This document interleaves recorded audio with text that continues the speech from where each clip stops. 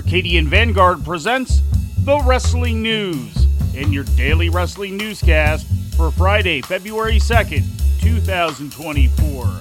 Good morning, I'm Mike Sempervive.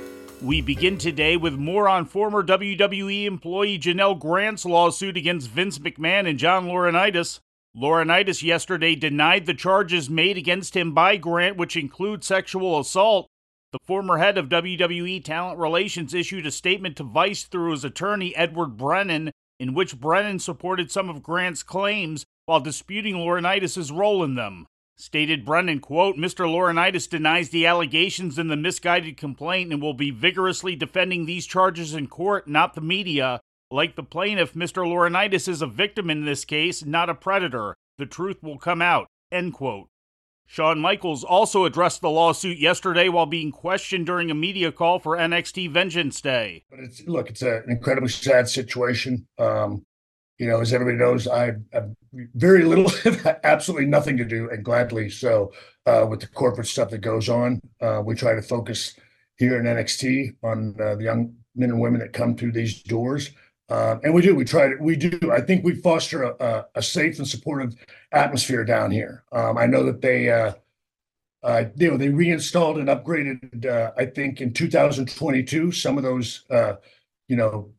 those regulations and whatnot. But look, we're always conscious of that. And one thing that I do, it's incredibly important to support the talent and give them a safe working environment. I like to think we do that, absolutely. But look, we will always continue to try to be better about that.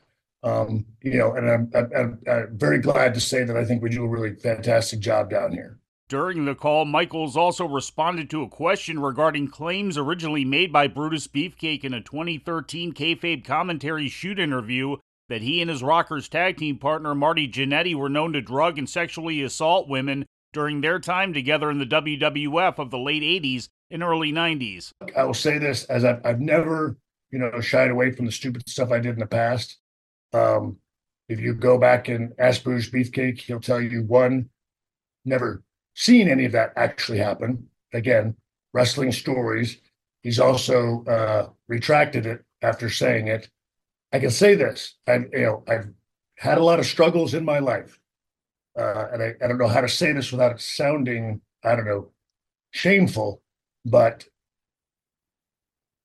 being with a lady was not something Shawn Michaels had a difficult time doing. I've never been in a situation where it was not consensual or any way, shape, or form. I've never taken advantage of someone in that respect.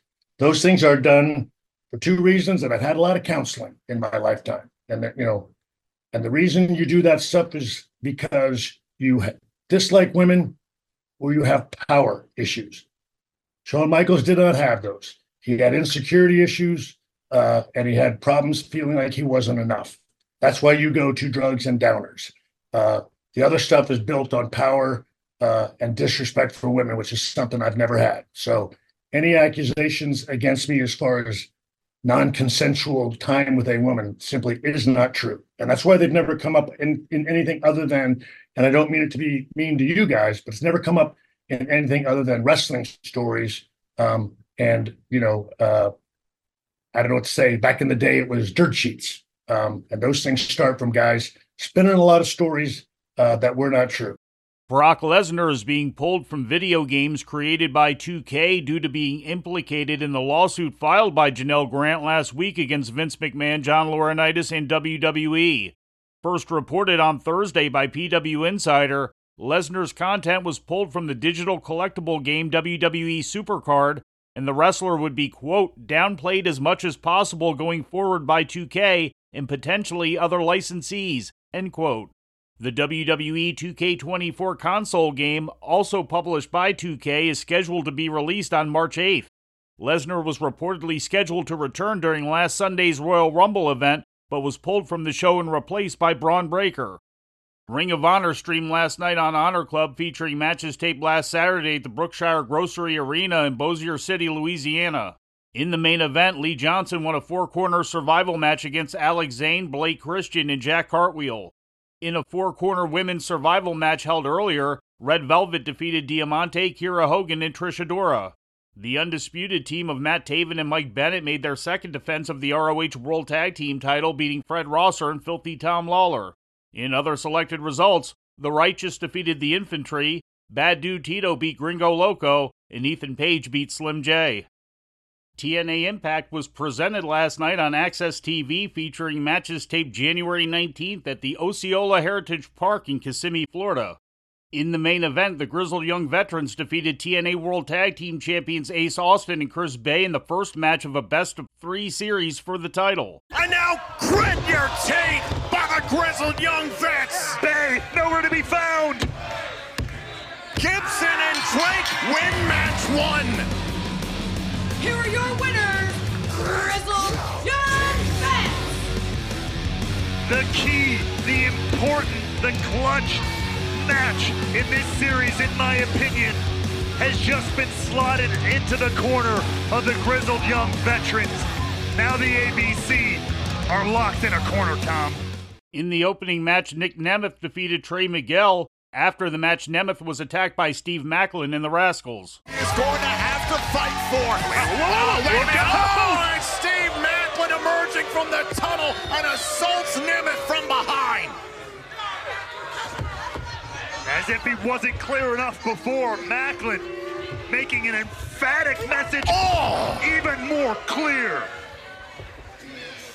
And Nemeth just got done with a hard-fought matchup against Miguel. Macklin is pummeling Nemeth. Meanwhile, Zachary Wentz has come down to the impact zone, is in the ring now with Miguel. In other selected results, Masha Slamovich defeated Jody Threat, Brian Myers topped Kevin Knight, and PCO defeated Diener. Khan ran in and laid out both PCO and Diener after the match. In injury news, NXT's Danny Palmer revealed on social media yesterday that she is undergoing double hip surgery. Palmer reported that she received the first surgery yesterday morning, with the second coming later this year. Palmer has been with NXT since 2022 and last competed on a January 6 NXT house show. And in ratings news, Wednesday's edition of AEW Dynamite brought in an audience of 818,000 viewers to TBS, according to WrestleNomics. That total is down a little over 2% from last week's audience of 837,000 and is the lowest the show has notched since January 10th.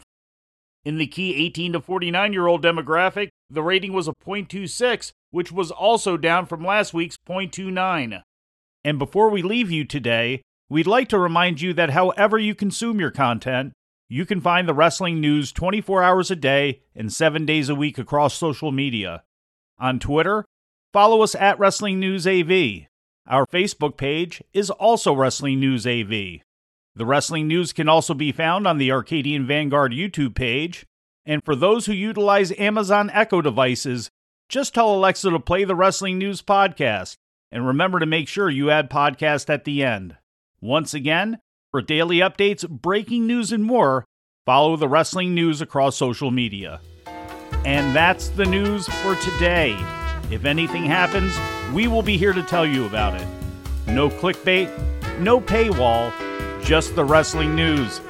The Wrestling News is a division of Arcadian Vanguard, and the Wrestling Newscast is a production of the Arcadian Vanguard Podcast Network.